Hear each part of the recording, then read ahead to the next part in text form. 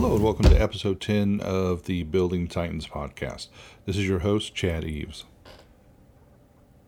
What were you thankful for this past week at Thanksgiving?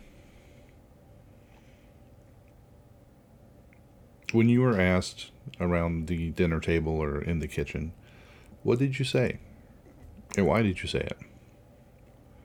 Was it something that was off the cuff, just kind of what people expect to hear? Oh, I'm thankful for so-and-so, or I'm thankful for this or that.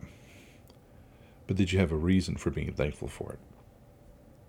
I'm willing to bet that most people at Thanksgiving dinner said they were thankful for stuff without really appreciating or understanding why they were thankful for it, with no specificity whatsoever.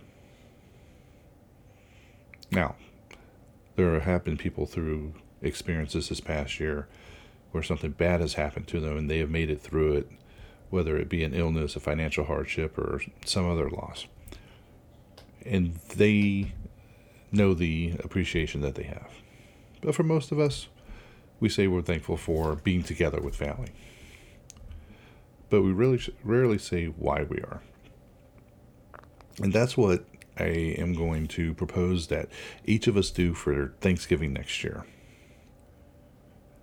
At titangoals.com on the website, you can go and click on Titan Tips and then enter the keyword intentional thankfulness after you enter your information, and you will access a worksheet that will walk you through that process. You'll have to think about and answer the questions about who are you thankful for and why. Also, you'll have to walk through an exercise of what are you thankful for, or events that you are thankful for, and again, why. These are also questions that you should revisit throughout the year. On a quarterly basis would be ideal. There's a third exercise in there where there's a challenge for you to demonstrate your thankfulness to people once a month. So again, go to titangoals.com, click on Titan Tips, and in the search box, enter intentional thankfulness.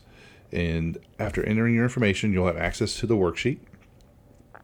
And I hope that this prepares us to truly understand what we're thankful for next year, and also to be able to explain to people why we are, or to offer that when you say you're thankful for something at the Thanksgiving gathering next year.